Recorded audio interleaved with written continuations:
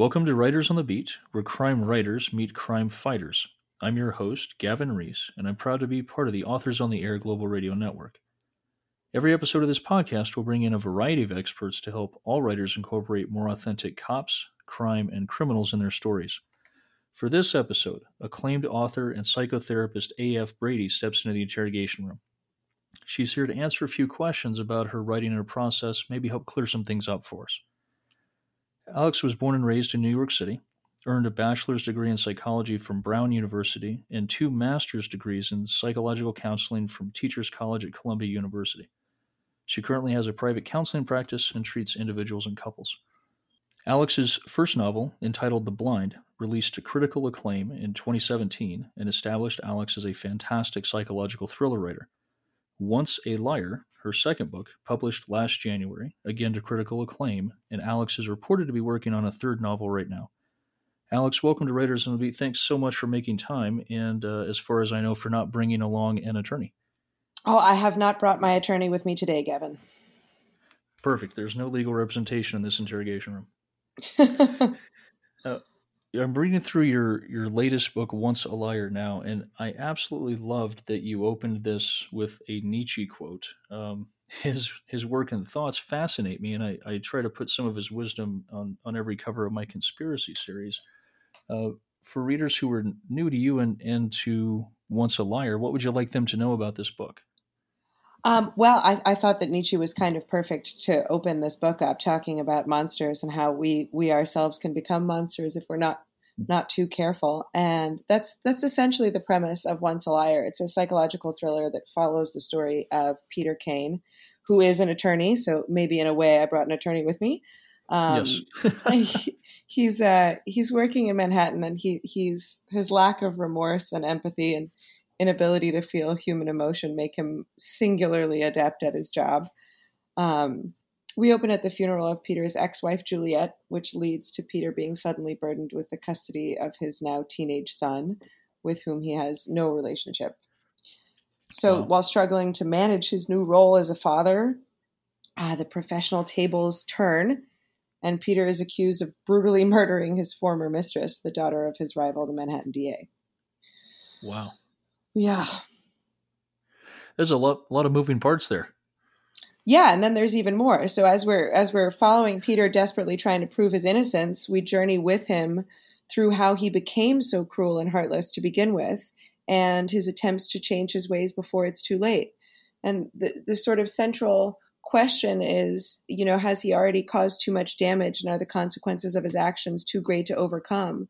Or is he able to clear his name and get over the past and the things that he has done?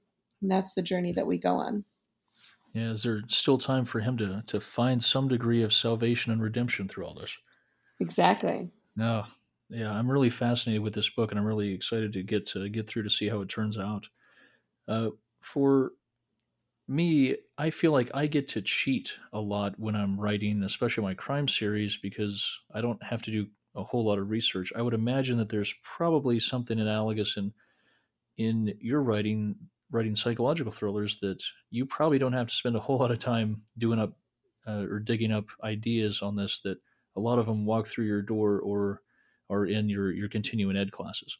Yeah, definitely. I mean, I feel that, my 18 years of experience in this field and how 7 years of school and grad school is enough of research at this point. So yeah, I got all that and got some books out of it. Now, how much of your own personality, your own experiences works its way into the books, and how do you consciously try to draw a line, or do you consciously put those things in?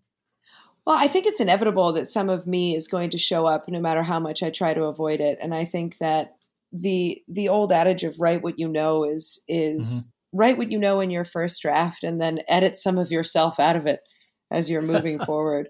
But I think that, so much of where I'm drawn to write psychological suspense and thrillers is because I know the real ins and outs of these kinds of psychological diagnoses that are so often visited in these books. And Mm-hmm.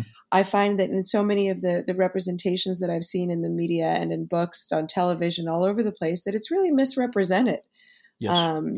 And so I wanted to sort of take my expertise to come in and adequately and properly represent the way that these diagnoses or individuals suffering from these diagnoses really do behave and what it really looks like in real life. And climbing inside the head of a sociopath for this book was a scary place to be, but I think it's important to show what it's like in there as opposed to what it's like on the outside when you're experiencing the behaviors of a sociopath, and instead to see what makes them tick, how they work.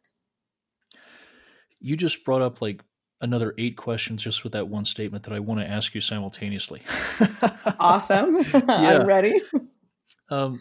First, I think bringing up the mental health, I think that in the last few years, there has been a tremendous shift in our society to bring mental health much closer. We're not there yet, but much closer to kind of the forefront of the normalcy of our collective conscience. And I think, we're getting closer to our society being able to treat these as a disease and not a defect, as an illness with the person rather than, something that's shameful. And I think that that's Definitely. going to put us a whole lot closer to actually, hopefully, getting a lot more of these folks help and making these works of fiction on a much more regular basis rather than these things end up kind of being a narrative nonfiction for whatever tragedy is going to be on the news next week.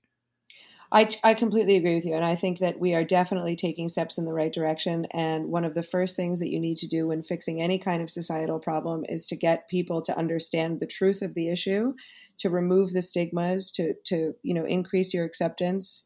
And that's through education in a lot of ways. But one of the things that I've been noticing is maybe it's getting a little too far into our daily norms, getting mixed in a way that's sort of limiting the real understanding of what these things are. I keep hearing people using major diagnostic terms in the wrong way. For example, Yes. Having gotten into a fight with somebody's mom and, feeling really downtrodden and beaten up from an argument and then saying, "Oh, I've got PTSD from this fight with my mom." And I cringe so hard. And it just makes me bonkers when I hear that kind of thing. Or somebody saying, "Oh, I'm so OCD," because they like to have, their bed made nicely. And I just want to sort of shake everybody and no, that's not quite what that is. Yeah, I think, a lot of especially the younger generation, the kids, as we old folks like to call them, I think that they've adopted their own vocabulary, like the word adulting, which, Sure. I don't think should exist, but yeah, taking on a lot of those really heavy and consequential diagnoses. And on the one hand, it does make them more part of the everyday vocabulary, the everyday awareness, but also I think it really trivializes the true afflictions. Exactly. And then it takes away, as one of the things that makes me insane when people are talking about it is to say that somebody who is diagnosed with something major like PTSD should just get over it. They just should have the strength of character to be able to get over it.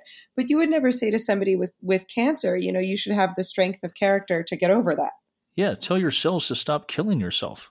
Exactly. Yeah. That's, it's an amazing thing, but somehow, because it's, a disease and illness of the mind, somehow willpower and intestinal fortitude and being able to pull yourself up by the bootstraps fixes everything. It's kind of like, my granddad would say to rub some dirt on it. I love rub some dirt on it. That's one of my favorite sayings. But when it comes to major mental illness, we can't rub any dirt on it. Yeah. There's, character has its limitations, and I think that's just beyond them.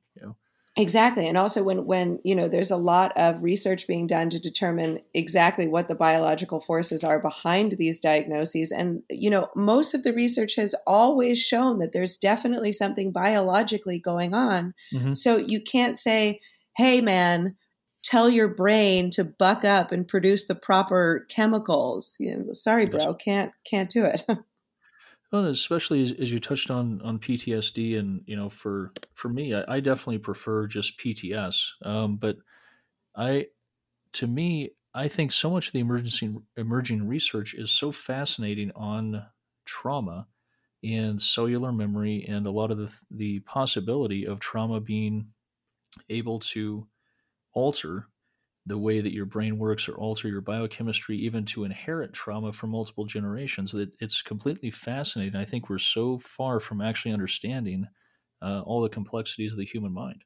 It's unbelievable the things that they're coming up with these days about how even we're used to understanding how after school special level traumas are Hmm. going to be shaping the rest of your life, but how even minor traumas that we would look at as an adult as a minor thing, when you're a child, you have no capacity to really tolerate or deal with anything that you perceive as traumatic, even if as a grown up with better skills Hmm. and better tolerance, you're able to sort of manage. But if you are traumatized in a small way, let's say something that you or I wouldn't even think of as a big deal. You get splashed in the face and you get water in your mouth and you can't breathe for a second.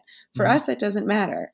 But for a Yeah. little kid, if that were to happen, that could be an extremely traumatic experience that then shapes the way that they deal with trust, the way that they Yes. deal with the outdoors, the way that they deal with any number of different things. And it's hard to unpack until you can understand where stuff came from. Yeah, that's one of the really ironic things. I think for me, especially looking at kids, right, is to me, in my mind, the only kids who are truly resilient are Mm-hmm. kids who've already experienced so much trauma that whatever just happened, it doesn't even peg their meter anymore. Right. I know how And to deal with this. I've done things yeah, worse. and that's just heartbreaking to me to see kids in that position. It's very scary to think that the only way that you can survive is by having survived. And as parents, do you traumatize your children in order to make them resilient? How do you know what I mean? Like, how do we use that? Yes, yeah. How do we use that to get our kids to be as resilient as possible without causing damage to them? And it's I'm a relatively new parent, and burdened with this incredible amount of information of child development and all this stuff that I've learned for all Hmm. of these years. I sit there, and half the time a decision needs to be made, I'm terrified that I'm going to psychologically scar them. Oh, absolutely. And with there's so much more information, and so much more conjecture on all of these things, right? That it isn't just as simple as eggs have cholesterol, give your kids eggs, or don't give your kids eggs. Like when we were growing up, it's you're going to scar your kid for life if you don't do this right, and the pressure has to just be unbelievable. It's astounding. But the good thing is that I'm a therapist, and everybody knows that the kids of therapists are already ruined. So my job is done. Yes, yeah, you can't fail anymore. Yeah. I can't fail further. It's done.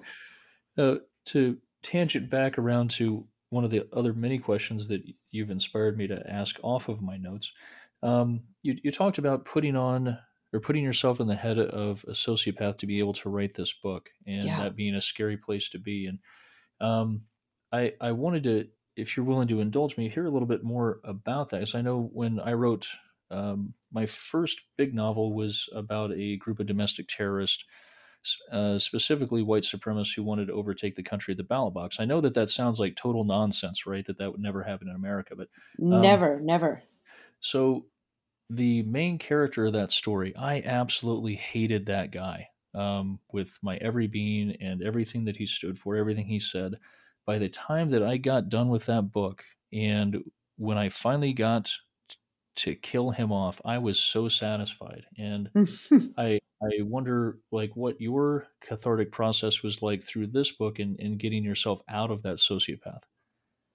It was a very interesting process because I thought that I was going to have an experience similar to the one you just described, where I hated this guy so much, and I would be thrilled if anything bad happened to him, and Hmm. and the fact that he has to try to clear his name and that he's being put in this terrible position, the same position that he has ended up putting people in by defending horrible criminals. He's put the victims of these crimes in these awful positions and ruined their lives. Essentially, it's good that he's finally put there. I'm glad, Hmm. but I didn't find that that's the way that it went for me. I am, probably to my detriment, just stupendously inclined to find ways to forgive people. And this is probably why I became a therapist, but I wanted to Yes. find a way to make Peter Kane sympathetic despite the fact that he's so inhuman. And the way that I did that was looking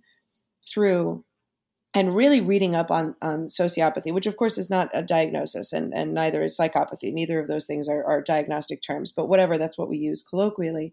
And what I was learning as I kept reading about it, and the thing that kept occurring to me is that this guy is not trying to be awful. He's not trying to be inhuman. He's not being bad on purpose. He's missing a chip.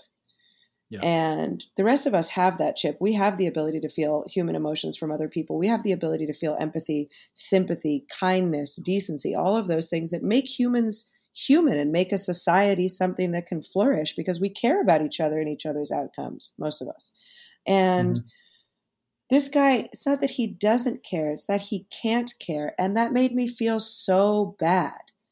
I felt sympathy toward him. You poor thing. You cannot feel the range of human emotion. You'll never be able to understand what it feels like to be loved. And your major goal in life is to beat people, to rise above, to reach the pinnacle of monetary and career success. But once you get up there, when you have everybody revering you and loving you, you don't know how to feel it. You don't know how to accept it. And that was really sad to me.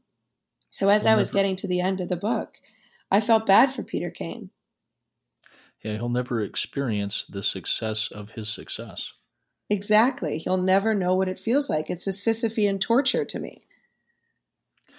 Now, psychological thrillers, I think for me, the fascinating thing about them is that they generally cast ordinary folks into extraordinary circumstances and, see how they perform, how they conduct themselves, how they get themselves out of it.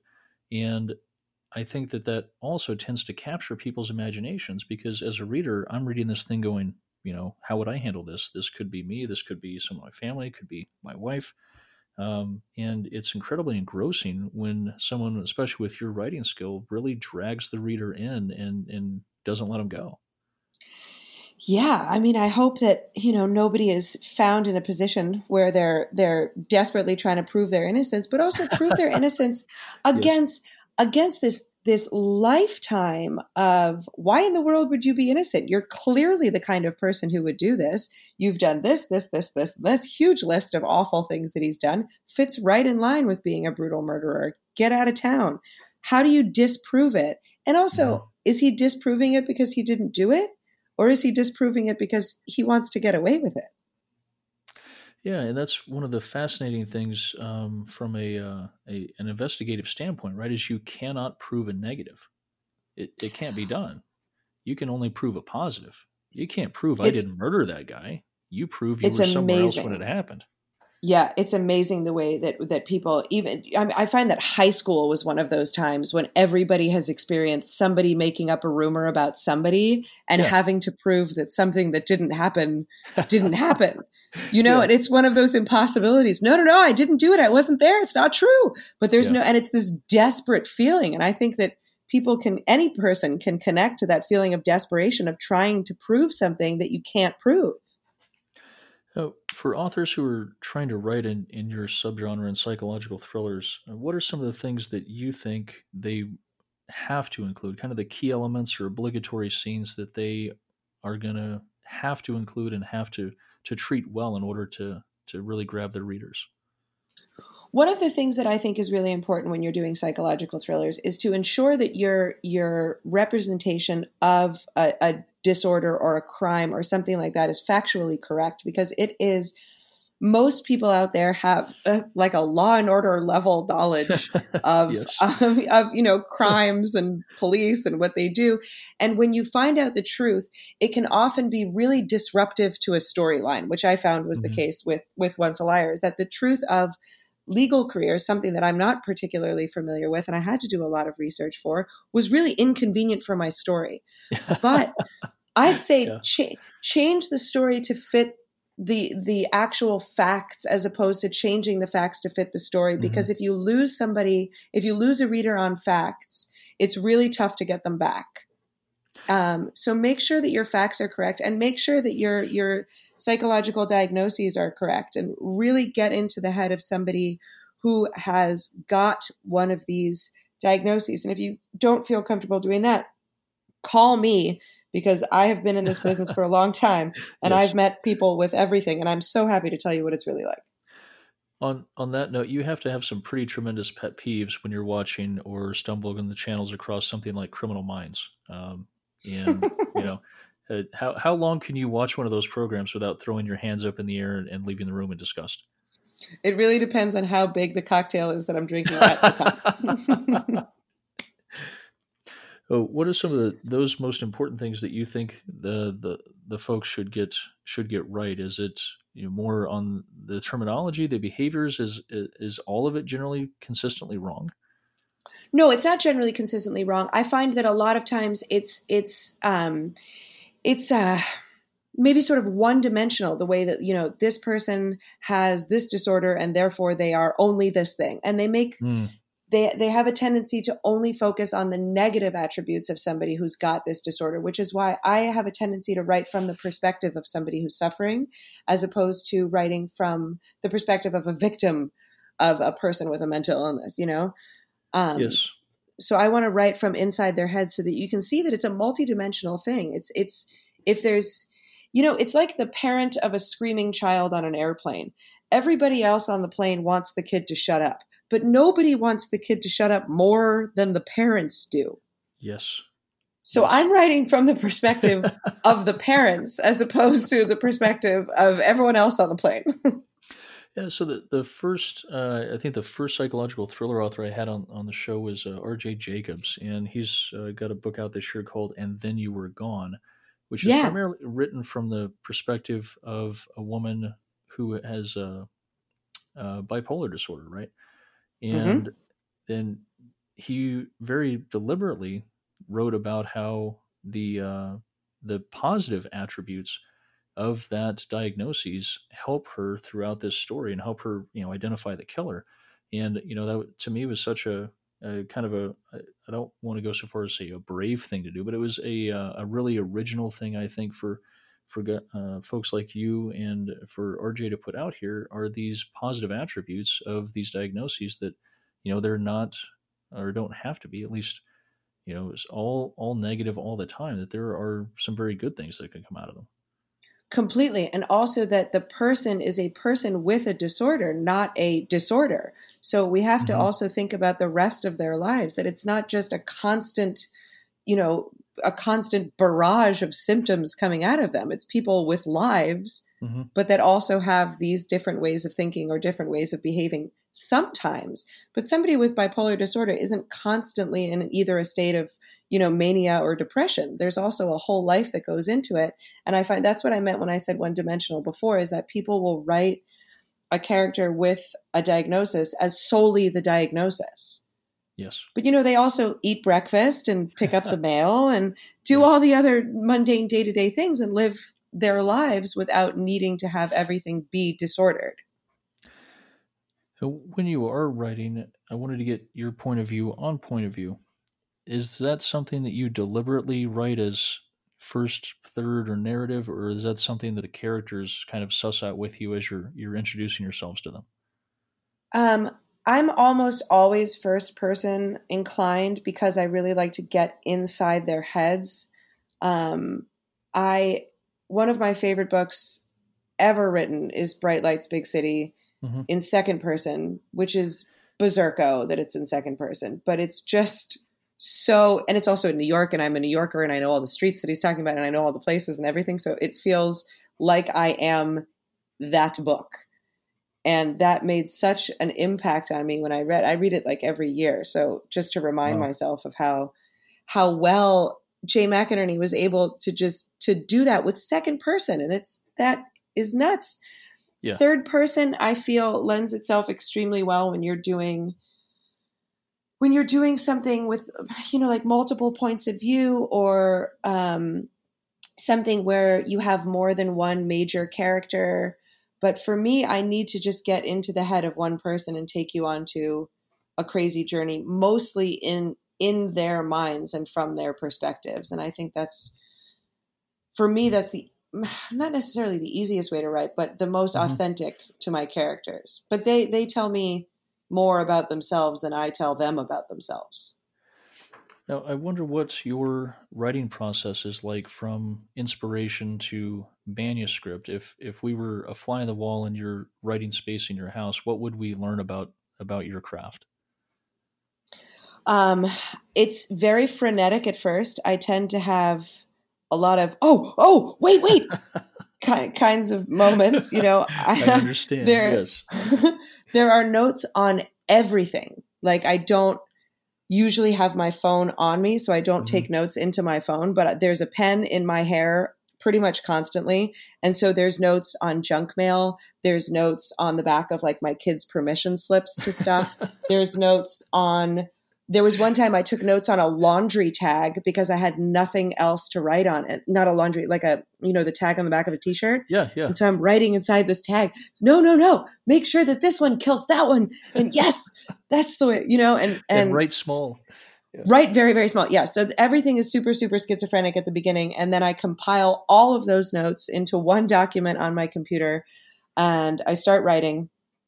And somewhere in the middle, I stop writing and like my fingers just go on their own. And then I read it a couple of days later. I'm like, wow, that's rad. I wrote that? What? Yeah. And then the editing process is very interesting because I think things and I accidentally don't write them down. Yes. Yep. So, you have that missing chunk of necessary information that I then have to go back and put in.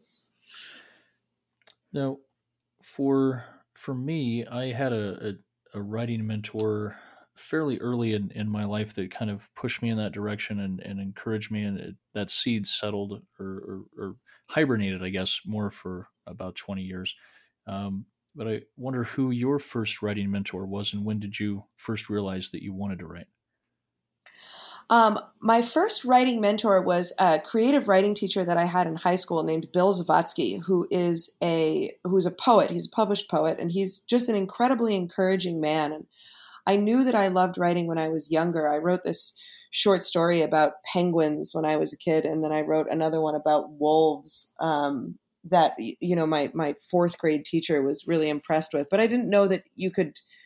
I don't know, it didn't seem like a career or something that I could do in that way. It's just that I really enjoyed it. So I would always write stories. And then I took this creative writing class with Bill Zavatsky, and he was amped, you know what I mean? And this was a professor who got amped up, and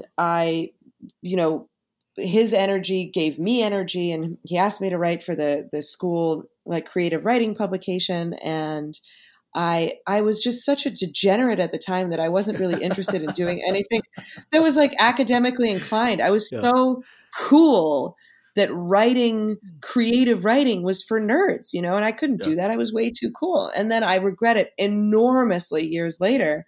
And I realized looking back how cool I was not. Yes. But yeah, I just Facebook friended him a couple of years ago, just saying, Mr. Zavatsky, you are awesome. And although it was kind of latent inspiration, your influence was enormous. Yeah, I'm also really grateful though that I didn't think that I could write or that I really wanted to write when I was 20, 21, 22. I think it would have been so terrible. And I think my world perspective has changed so much in the last 20-ish years that I'm grateful that I held off. I totally agree with that. If you write when you think you're the coolest kid on the block, your writing is going to suck. Yeah. When you realize that you are not the coolest kid on the block, which happens like 25, 30-ish, then I was like, okay, now I can write because I am humble. I am back down where I belong. Now, I wonder what the greatest compliment is that you've been paid as an author. That's actually an incredible story. I got an email. This is probably about 4 or 5 months ago. I got an email from a younger girl, probably in her early 20s. She wrote to me and she said, listen, out of nowhere, I have no idea if you'd be interested in this or not, but a friend of mine and I are both super, super into your first book, The Blind. And she was recently diagnosed with a terminal illness, and she is crossing stuff off her bucket list. And one of the things on her bucket list is meeting you, because the Wow. book that you wrote, The Blind, touched her so she felt like you were writing about her. And so I responded to this email, with sort of tears in my eyes, like, oh my God, I never thought anything that I could write could be so important to one person. And I said, yeah, where are you? Let's meet. And so they were in Jersey conveniently. And I'm like, Oh. yo, there's a diner on the Upper West Side on Broadway. Let's get together. I'll be there. And we met up and we sat and we talked for like 3 hours. We had a bunch of cups of Wow. coffee. I was vibrating by the end of it. Yeah. And it was unbelievable. I don't think, if I make number one on the New York Times bestseller list one day, if I get movies made, I don't think anything will ever be as special as that thing. No, I think that there is no external accolade that could top that. No. That's incredible. And the fact that it happened after my first book, and Yeah. I wrote a really rough and really emotional debut novel. Like it's a rough ride to go through The Blind, but it is raw, it is real. And the majority of the women who have reached out to me after reading it, women I say specifically, the book has really, really resonated with them. And I can't imagine anything better. What I said when I first published, I was like, you know what? I want one person to like this book. I want this to matter to one person. And this was the biggest mattering that I could have ever imagined. I couldn't have even imagined it. And so I will always feel that, I've already achieved everything, from having that moment and that afternoon with those ladies at the diner. That also makes me wonder what your greatest compliment is you've been paid as a psychotherapist.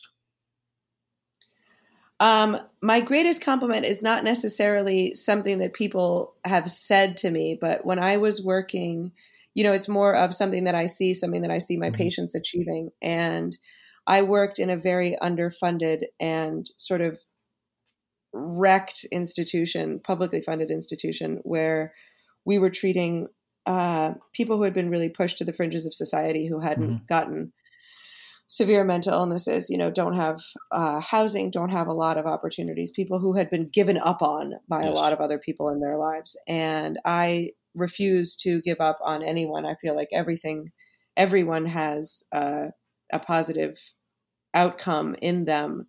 And I've worked very, very hard with a lot of people who I really believed in. And there was one patient who I had that people had really just crossed off their list, and I didn't want to. And I just fought really, really hard for him. And he left treatment. He got himself an apartment. He got himself a job. And he is a thriving human being out in the world without, he's got his regular treatment and, his therapist who he's seeing, but he is a thriving human being when people told him that he wasn't going to be. And so that is the biggest compliment that I paid. Don't ever, ever give up on a person. Yeah, and that is so underappreciated. I think, a lot of times it's really easy for us as, cops or firefighters, military to be seen, and the success of the things that we do makes tremendous news, right? But you literally saved that guy's life, and a quality of life and experiences that he would not have otherwise had you not intervened and believed it was possible. That is an amazing thing that doesn't get recognized enough. So thank you. Well, thank you. That's why I love my job. And that's why I love being a part of this. And I will never, ever, ever stop. I adore caring for people and, sort of cleaning up the messes that other humans have made. Yes. Yeah, and that's mostly what it is, right? There's some things I think obviously are part of nature, but so much of the human experience, I think, for me, is nurture, and we're constantly reliving ghosts of our past. I think. I totally agree with you, 100%. How did you know you wanted to enter the field? Of psychotherapy? Yes. I didn't really know. I was kind of told when I was younger. I remember one time when I was really young, I think it was in 3rd or 4th grade, I had a sleepover party at my house, and my brother was sleeping over at his friends' houses that day. And so I had all of these girls in my room, and somebody started talking to me because they had a problem and they were crying.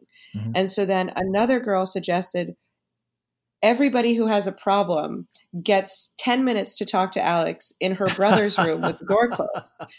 And so I went in my brother's room and I sat on his bed, and then there was a revolving door of 10-year-old girls coming in, telling me their 10-year-old girl problems for 10 minutes and crying. And then we all got it out. And I realized that I've never felt better or more useful or more capable of, I'm good at figuring stuff out. You know what I mean? I'm good at seeing things. So except in my own life, obviously, but in everybody else's life, in my own life, I'm a wreck, but everyone else I can fix. Objective on the outset, right? Yeah.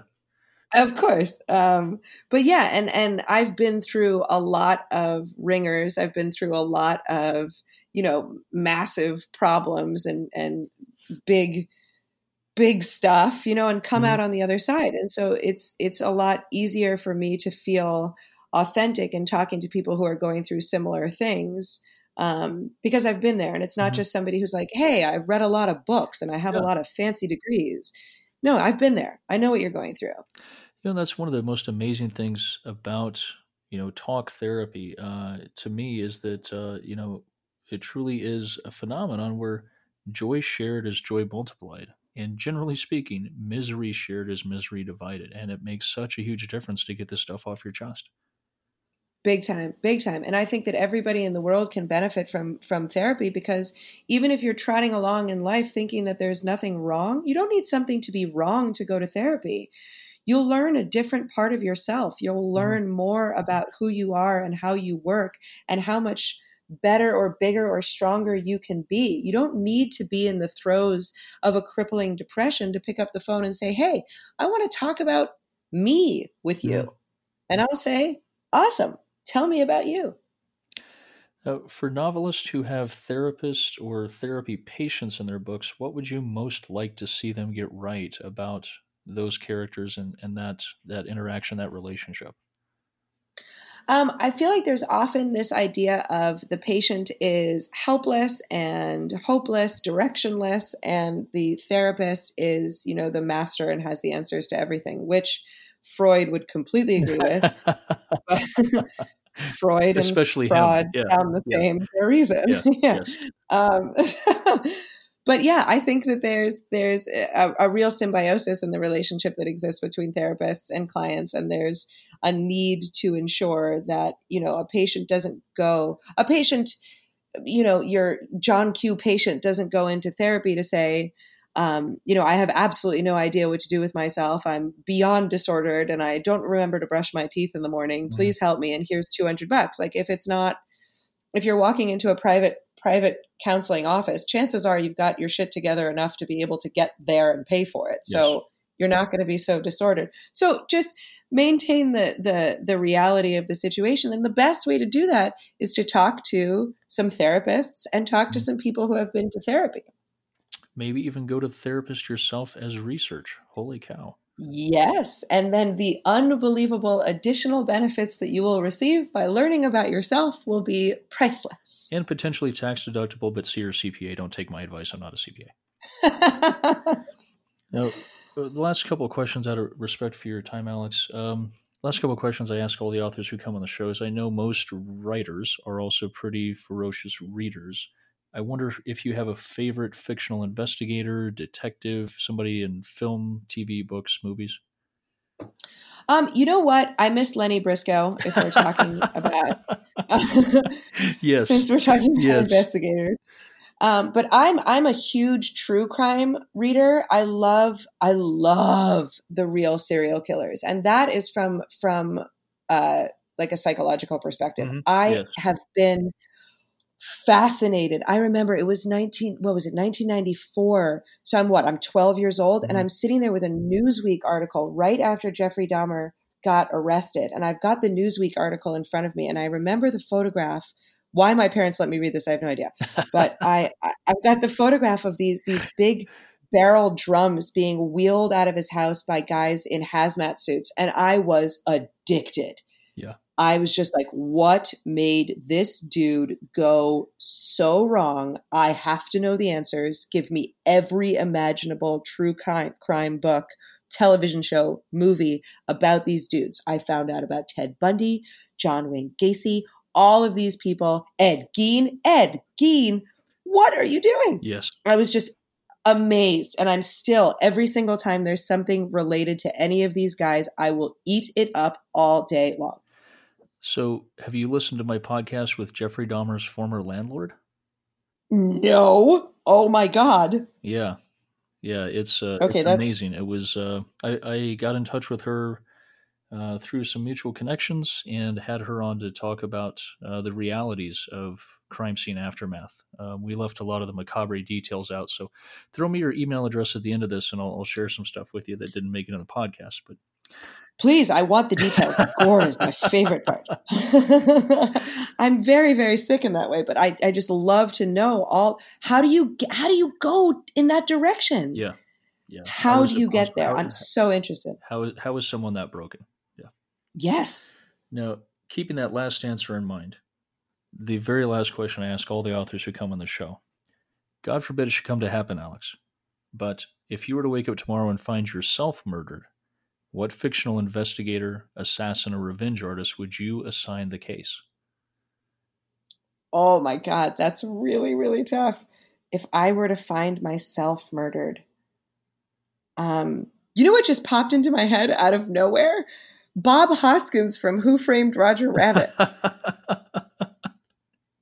And I don't know that that's fair, but I feel like it's just so cartoony if I were to find myself dead that I want Bob Hoskins with like a really irritating rabbit with him to dig into it. And then Jessica Rabbit should show up and be the murderer. That would be outstanding. Well, if I'm going to be murdered, I may as well wake up in Toontown. I mean, there are worse places to be, Completely. I would love that, especially if Jessica Rabbit is there. That would be great. Yeah.